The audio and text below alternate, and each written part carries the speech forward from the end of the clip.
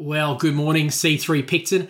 I'm with you via video this morning as I preach this same message you're about to hear. I preach it live in C3 Thirroul location, and then next Sunday I'm going to do a swapsy and I'll be preaching personally with you part 2 of this message while C3 Picton listen to me preach it, C3 Thirroul listen to me preach it via video.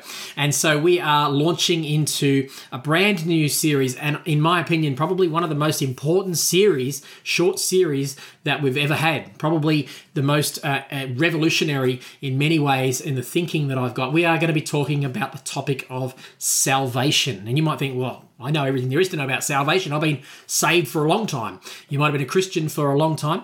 But I wonder if you just stopped and really thought about it. What does salvation mean to you? What does it mean that you are saved? And if your answer is going to be something like, well, I get to go to heaven when I die, I wonder if you've really grasped the fullness of salvation. That's actually quite a shallow entry point meaning to the topic of salvation. So we're going to look at that over 4 weeks. We're going to look at some important topics. Today we're going to be talking about sin. If we can't define sin, then how can we define anything beyond that? How can we be saved from sin if we really don't know what sin is? And I've been on a personal journey through the last several months. It really began as I was preparing this whole series, this whole year of the liturgical calendar last year. And I really wanted to tackle this topic of salvation this year. And so I've had this stewing in my mind. And in the last couple of months, you might have heard it if you've been listening to our podcast, The Bible. Wait, what?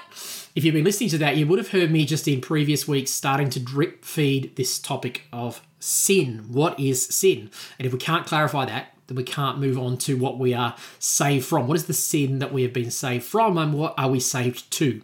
What are the implications of that? Speaking of the podcast, my intention is that I'll actually paste this message into our podcast as a bonus episode this week. The reason being is Jeanie and I had a 5-hour conversation on this topic of sin. And it's a long one, but in all honesty, if I would recommend as your pastor, if you don't listen to any of my other podcasts, so be it. But I would recommend that even if you took a month to listen to this podcast on the topic of sin, I really do think it's vitally important. If we don't understand sin, we don't understand ourselves. If we externalize sin to a list of things that we should or shouldn't do, we don't really understand what sin is doing for us. So I would recommend that you actually take the time to dissect the message that was released last Sunday, it would have been, as you're watching this. It's the most recent, no, it won't be the most recent one because you're watching this on Sunday, and this week's one on atonement will be out. So it'll be the second last one after church today.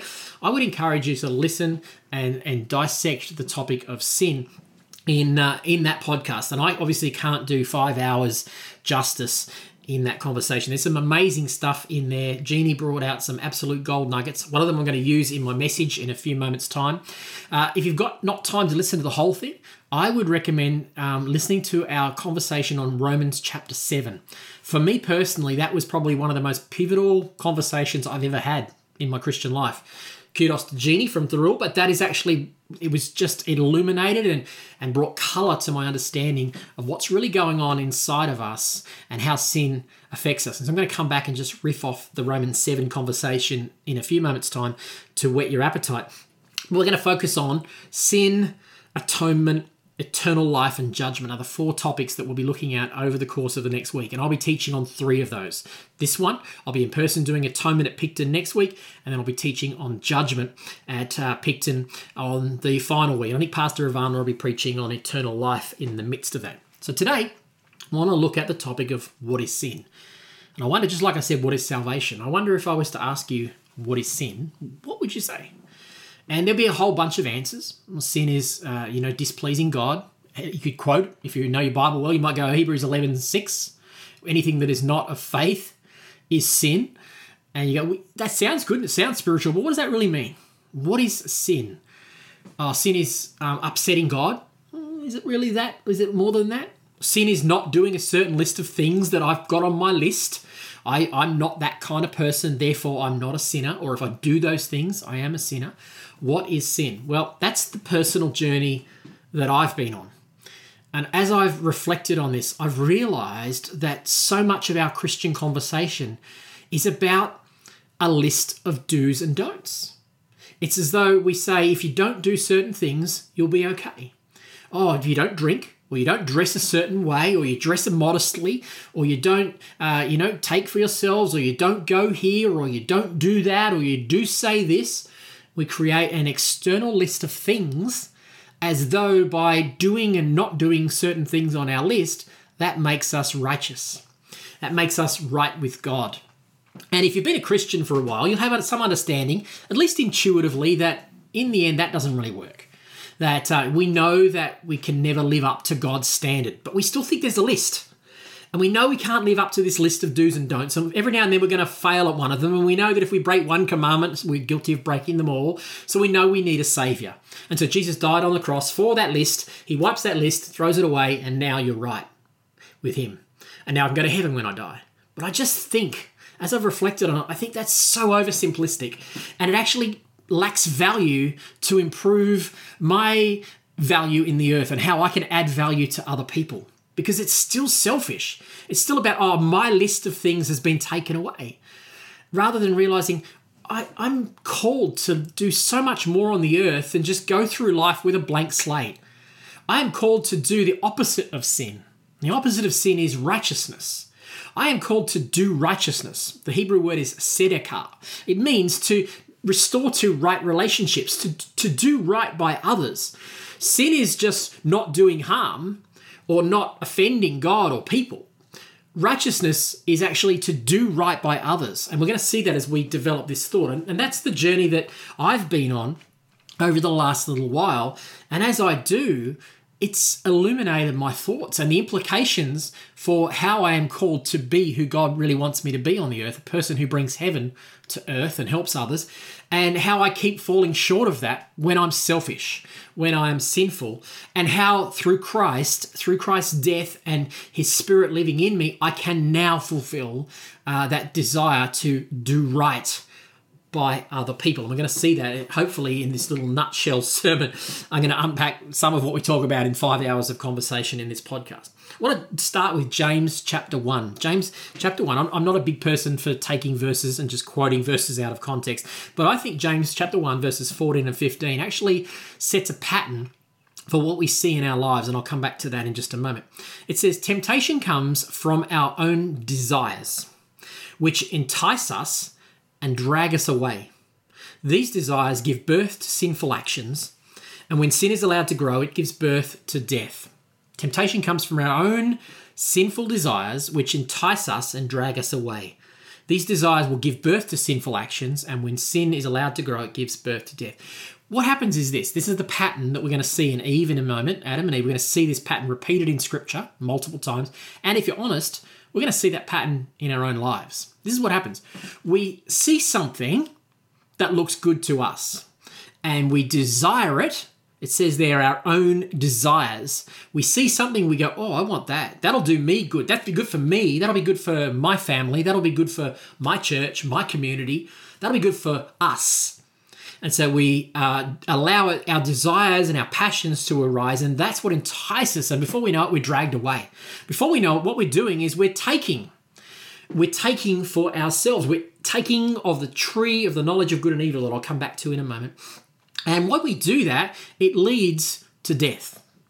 How do I mean it leads to death? Well, when you take for yourself, when I take for myself, when I let my desires run away with me, I end up taking for myself rather than being generous toward others, and that will lead to death and destruction in the world around me.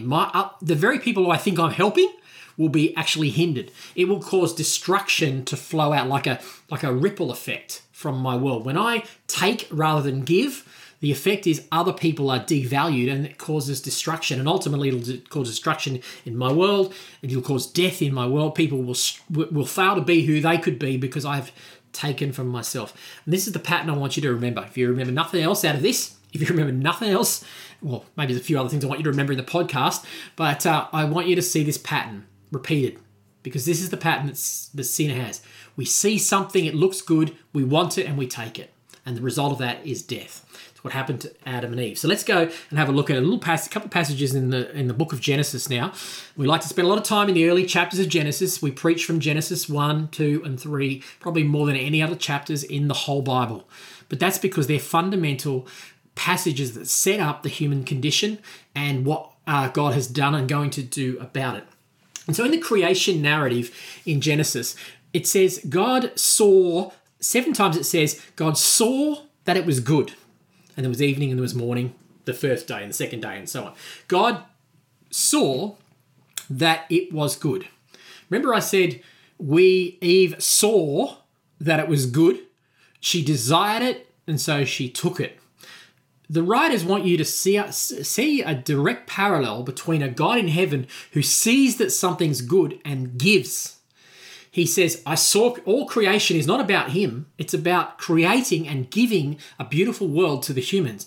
He saw that it was good, so he said, here, have it all. Here, have all the trees of the garden. I want you to be able to have and eat from every tree in the garden. So there's this desire to see that it's good and give. We see that something's good for us and we take. That's our sinful desires. Romans 7 talks about these two parts of us, the part that wants to do good and the part that keeps doing wrong, the sinful nature, the flesh, Paul calls it, this part of us that's we're constantly at war with. And that part is always wanting to see and take rather than see and give. God was doing righteousness. He was creating, he was using his ability to bless humanity. Humanity says, I want and I take. So that's the story there that we see the 7 times God saw that it was good. In Genesis chapter 2, verse 16, God warns Adam and he says, you can eat from all the trees in the garden. They're all there for you, except one tree, the tree of the knowledge of good and evil. The tree of the knowledge of, Hebrew words are tov and ra, good and evil, right and wrong, good and bad. You must not eat from the tree of the knowledge of good and bad, right and wrong. And if you think about it for a moment, you think, why would I not want to eat from that tree? Isn't it a good thing to know what's good and what's bad? Isn't it good to know the right thing to do and the wrong thing to do? So there's more going on in this story. And what God's intention was, it wasn't that he didn't want the humans to know what was right and wrong. It was that he knew that there's a sinful desire in us that always wants to define what's right for us. And God's right is different to our right. Our right is what's good in our own eyes, and God's right is what's good in others' eyes. And so that's what his intention is for us, that we would be ultimately trained by him to be able to do what's right and wrong, to understand what's right and wrong and do what's right, do righteousness. The word righteousness, tzedakah, literally means to do right, to bring into right relationship, to restore rightness between people. When we are truly imaging creation, imaging what God has imaged on us, his image, it says we are created in his image. When we do that, we are going to be doing what's right for others. We're going to see what's good for others and we're going to give it. Now, if we stop and think about it, we don't do that. And that's where I want to go with our sin nature. Because instead of just taking a list of things that we shouldn't do, I want to go deeper in our heart and go, where are we doing what's right for us? So the story goes on, Genesis chapter 3, very famous story. Now the serpent was more cunning than any beast of the field which the Lord God had made. And he said to the woman, did God really say you shouldn't eat from every tree in the garden? And the woman said to the serpent, oh, we can eat from all the trees except the one in the middle of the garden. We can't touch that one. We can't eat that one. I'll come back to, not going to touch the touch it bit. That's a whole different thing other than to say God didn't say that. But Adam obviously hadn't made that clear. And the serpent says, as the serpent is prone to say to all of us, God said if you eat of that, you'll die. You're not going to die. In fact, let me tell you what's really going to happen. If you eat from that tree, if you take from that tree, you'll actually be like God. You'll actually know for yourself what's right and wrong. You'll know what's good for you. And so what happens is she saw it. Verse 6, she saw the tree was good. See the same language, see and good. So she took. And then she does actually give. She gives to Adam, who's standing right beside her. Before this, you think this is a woman bash up. It's not. Eve wasn't even given the commandment originally. It's a dude husband who was right next to her. He was the one in chapter 2 that got the command, and he should have been the one who was standing up for and protecting and caring and saying, no, that's not what God said. He should have actually been the one answering the serpent, not Eve. He didn't do his job properly. But the language is the same. She saw, she wanted, she desired it, she took it, and she gave it to her husband, and it ultimately led to destruction and death. And the end result is death for them, and sin enters into the world. And so it's a powerful story that we need to bear in mind as we think through what is sin for all of us. And this pattern of see what is good, desire it, take it, repeats itself multiple times. In fact, in the story of Abraham and Sarah, you can see the same language repeated. It's intentional that the writer wants you to see the pattern, the biblical pattern. Abraham and Sarah saw their servant Hagar. They desired what she could give them, which was a son. And so they took her and they used her. You see it in Achan in the story in the book of Joshua when they defeat Jericho. It says he saw that there was some gold, there was something he wanted there, so he desired it and he took it for himself, and the end result was destruction for him and death within the people of Israel. And here's the point. Our world's narrative that it's infiltrating us all the time. It infiltrates us in at every level of society because it's the narrative of the serpent in the world is it'll be good for you. Do you really think God doesn't want you to be happy? Don't you think God wants you to look after yourself? Don't you think you deserve it? Yeah, you won't really die. There won't really be destruction if you make this choice. Come on, you can do this. You can take for yourself. It infiltrates us in our marketing and our economy. Our entire economy is built on this attitude that we see, we desire, we take. I put it this way. Our world's narrative is if you see something that is good in your eyes, it's okay to desire it and take it. It won't harm anybody else. You're not really hurting anybody else if you take for yourself. And in the podcast, in our Romans 7 chapter, conversation on sin, Jeanie came up with an analogy that I just absolutely, it's blown my mind at how simple it is, and yet it's been one of the most profound revelations I've had in a very, very long time. She talked about what goes on inside of us when it comes to time-limited parking.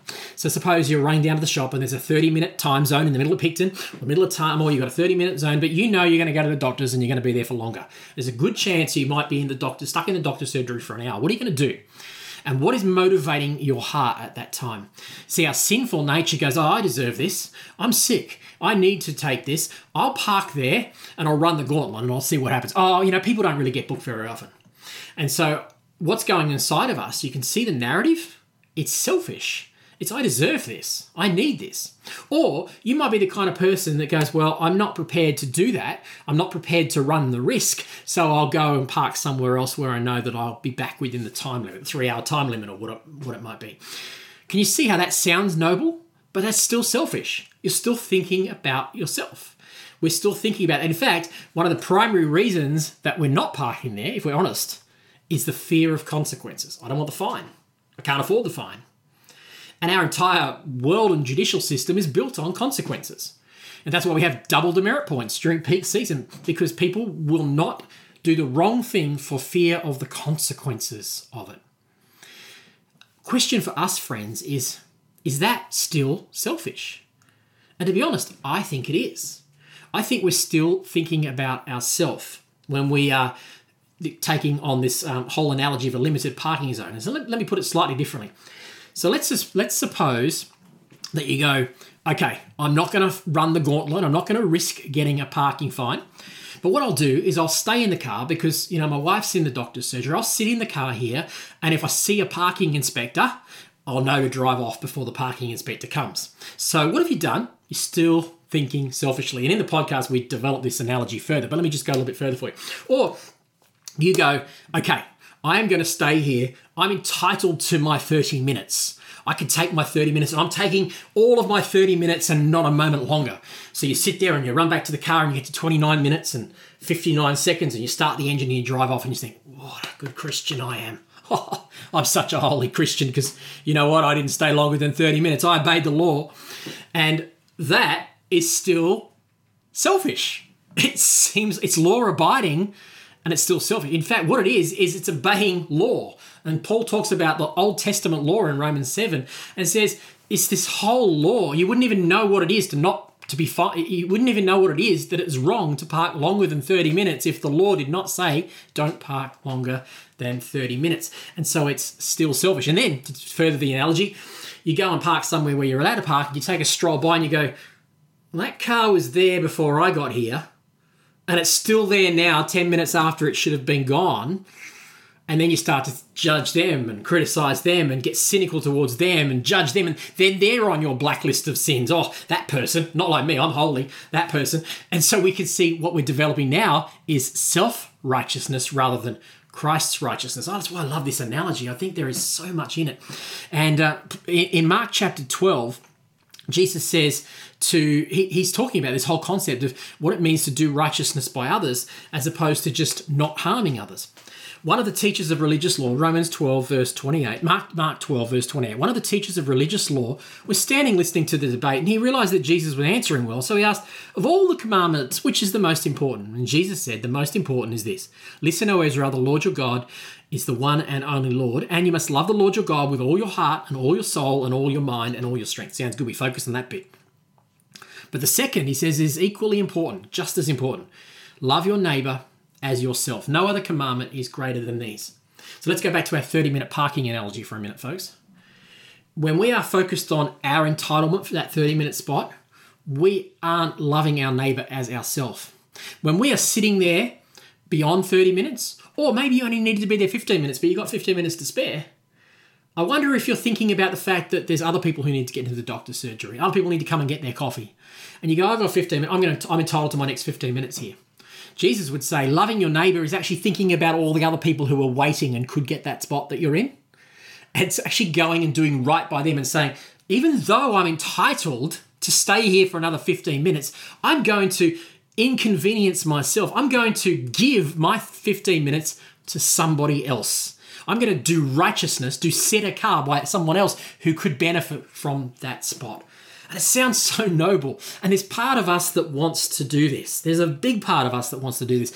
But if we're honest, there's always part of us that doesn't want to do it, that thinks that we deserve it.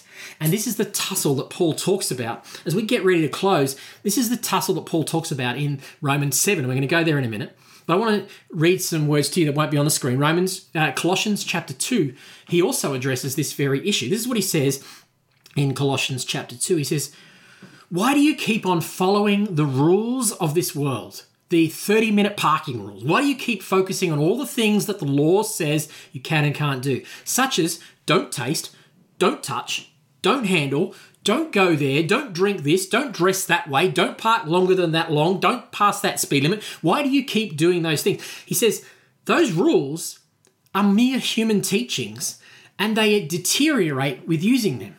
So you leave at the 30-minute mark and you think, what a good Christian you are. Then you find yourself getting cynical at everybody who hasn't left after their 30-minute mark. And it's deteriorated with instead of making you feel holy, it's actually making you feel angry on the inside. He goes on and says, these rules, they seem wise because they require strong devotion. What a good Christian I am. They require pious self-denial. Oh, look, I could have stayed longer, but I didn't. They require severe bodily discipline. I'm going to have to walk further now because I couldn't park in my 30-minute zone. But they actually, despite the fact they seem like they have those things, they seem wise, he says they actually provide no help in conquering the passions of the flesh. Why? Because it actually feeds our self-righteousness. It feeds our selfishness. They look good on the outside, but they're wrong on the inside. So as we turn to Romans 7, I want to just read a few verses to you and unpack these, and then I want you to just do some reflection. I'm going to come back and ask you a few reflection questions in the closing minutes of this message that maybe you can think about as you continue out of today, so that it actually is, well, that's all good, Rohan, but how does it apply to my life? In the second part of Romans 7, and as I said, we go into this, we'll probably spend an hour on Romans 7 in the podcast. The second part, Paul is actually talking about these laws, this Old Testament Torah, these Old Testament rules that they'd fallen into the trap of thinking because they ticked boxes, they weren't on that sin list that they created, whatever that list looked like for them, that somehow they were righteous, that they were right. And Paul says, well, am I suggesting that if you don't obey by these rules, that somehow there's something wrong with the rules? He says, of course not. In fact, it's the rules that show me that I'm sin. In fact, the rules are supposed to show me what's going on inside my heart. What they had done and what we do is we take the rules and we think, okay, this is my list of don'ts. I don't do those things, so I'm good. That list of don'ts, the rules, is actually supposed to show us, where am I selfish?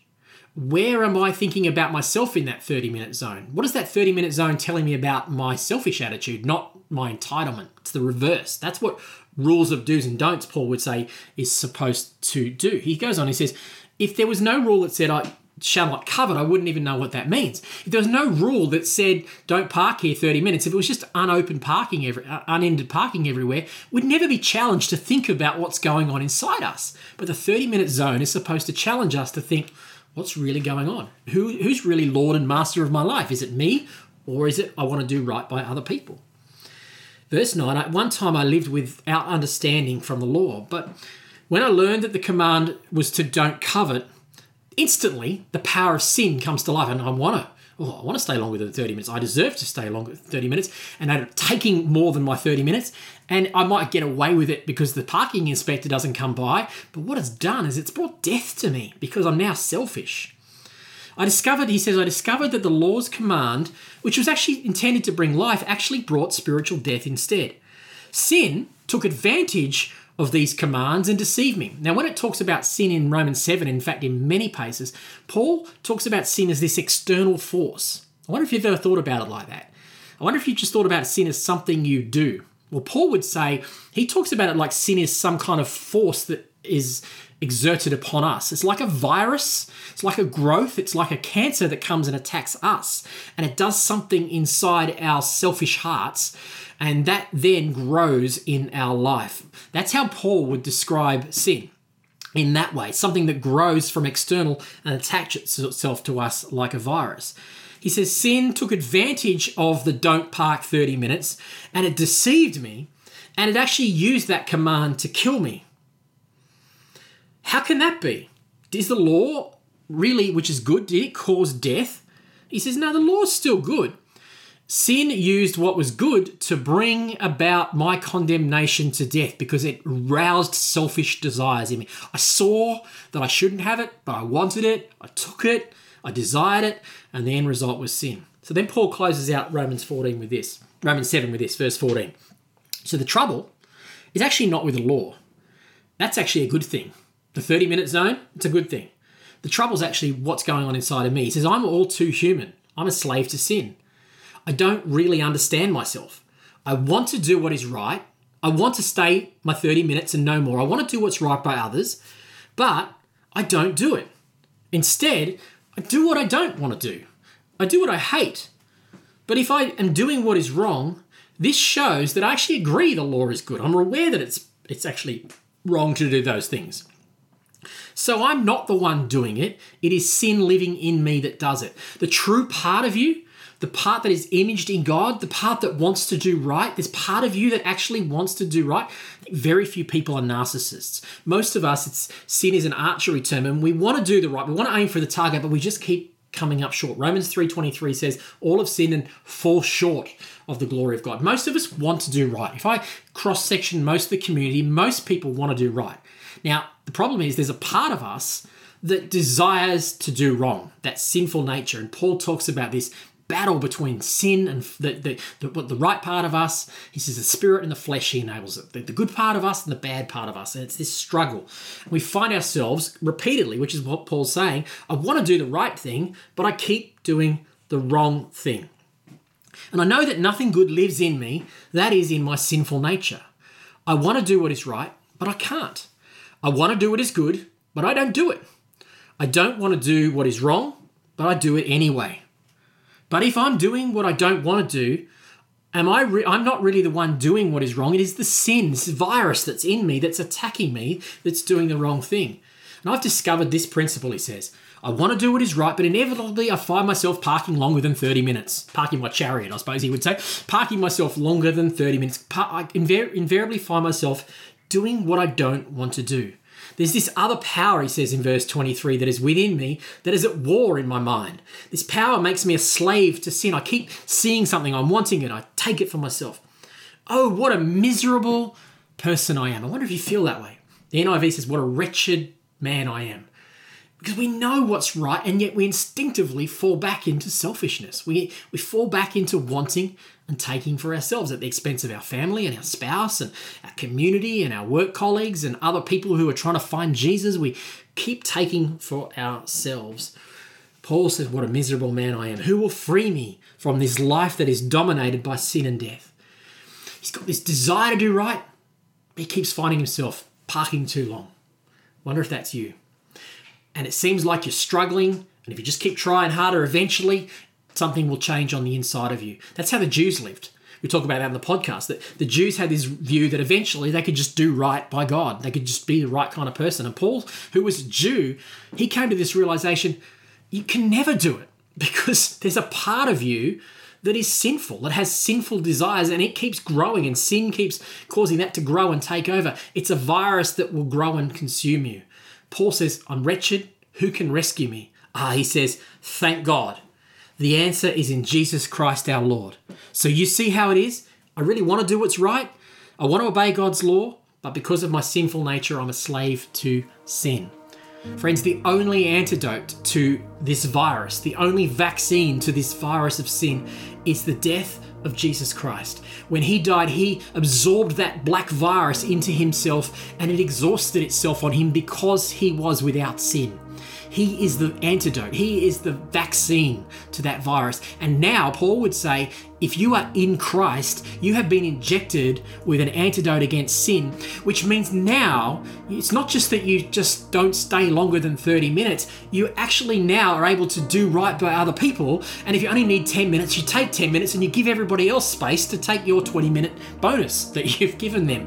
That is doing righteousness by others. And so that's what Paul really wanted us to grasp. That's what I wanted us to grasp, to take it to this whole next level. I wanted us to get away from thinking and preaching that sin is just this list of sins. I wanted us to look reflection on the inside. And so just for the last 3 or 4 minutes of this message, I want you to maybe even close your eyes as I share this. And I want you to think about this. I want to ask you some questions. These questions are for personal reflection, and maybe you can come back and listen to this on the podcast and just listen to it again on Facebook or on YouTube and just reflect on this. I want you to think about what's really driving you. What are your motivations of your heart? Where are your motivations selfish and self-focused? Where am I thinking about myself and what's right for me? Where am I seeing what's good in my own eyes? Oh, that person treated me bad. I deserve better than that. And I'm taking for myself. Oh, you deserve this. Where are you thinking that? Where might our evil desires, our sinful nature be enticing us to take what's good in our own eyes? And when I do that, when I take what's good for me, maybe the next step is to think about, well, who's missing out? Where am I failing to image God?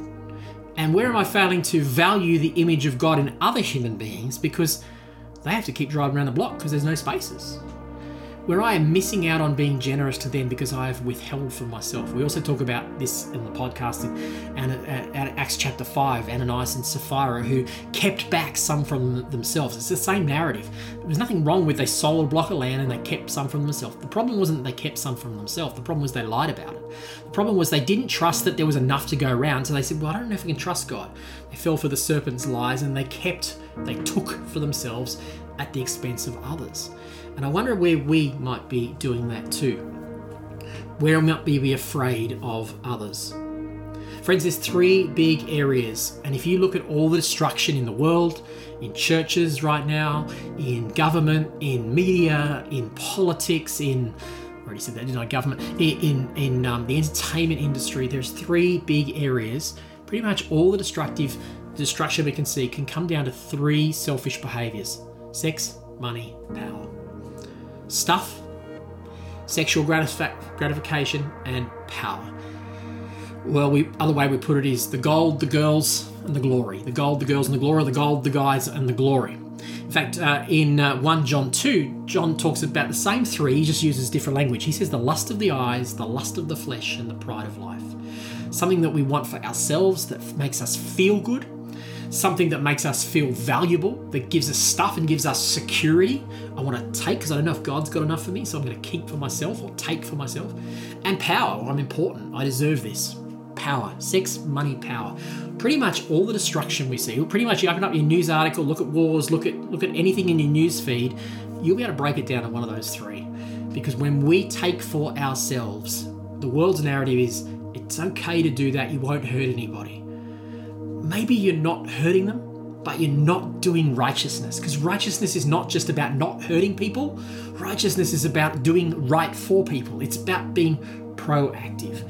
Where might you be doing that? And I want to encourage you to examine yourself in that aspect and think about it. It has implications for your own life and your family's life. Where are you taking from your family? Where are you taking from your friends? Where are you taking from other Christians, from the church, because you're not being generous with your time, your talent, and your treasure? Where are you taking from your neighbours? Where have you created a list of sins and said, well, if you do these, I'll accept you, and if you don't do these, I'll accept you, and if you do them, I'll cancel you? So it has implications at a personal level. It also has implications at a societal level. And as Christians, we can vote, we can have influence in our society, we can change the values of our corporate society as we rise up, as we have a voice. And I think what happens is the same narrative plays out among Christians. There's not enough to go around. The devil's whispering in our ear and going, well, you know, what if we changed the immigration policy? There wouldn't be enough to go around. There's not enough money in this country. And politicians know this. They come to election time, and you think about it. What do we talk about? Election promises. What are the election promises? Well, ultimately, if you bear them down, election promises are nearly always about getting people to vote for them. Why? Because it's going to be good for them. They help you to see what's right for you. I'll vote for them because it's going to be more money in my pocket. I wonder if as Christians, our motivation for voting wasn't what was right for us, but what was right for the poor, the widow, the foreigner, and the orphan, the vulnerable people. I wonder if that was our motive. If we could look beyond what's good for us and actually say, I'm going to look at what's good for others. I'm going to vote according to what's good for others. I wonder if that would change some of our policies that we hold as Christian church. And so, friends, I wanted to leave you with those thoughts as we wrap up this sermon. It's a bit long, but hopefully it has encouraged you. A lot longer than it's a lot longer on the podcast, believe me. But I really think that there's something in this. And next week we're going to go on and we're going to talk about the atonement and what Jesus has actually accomplished and how his death has actually helped us to defeat this sin that is in us. Well, God bless you. I'm going to hand you back to the team now who are going to finish out the service. Have a great week, and I look forward to seeing you in person next Sunday. Bless you.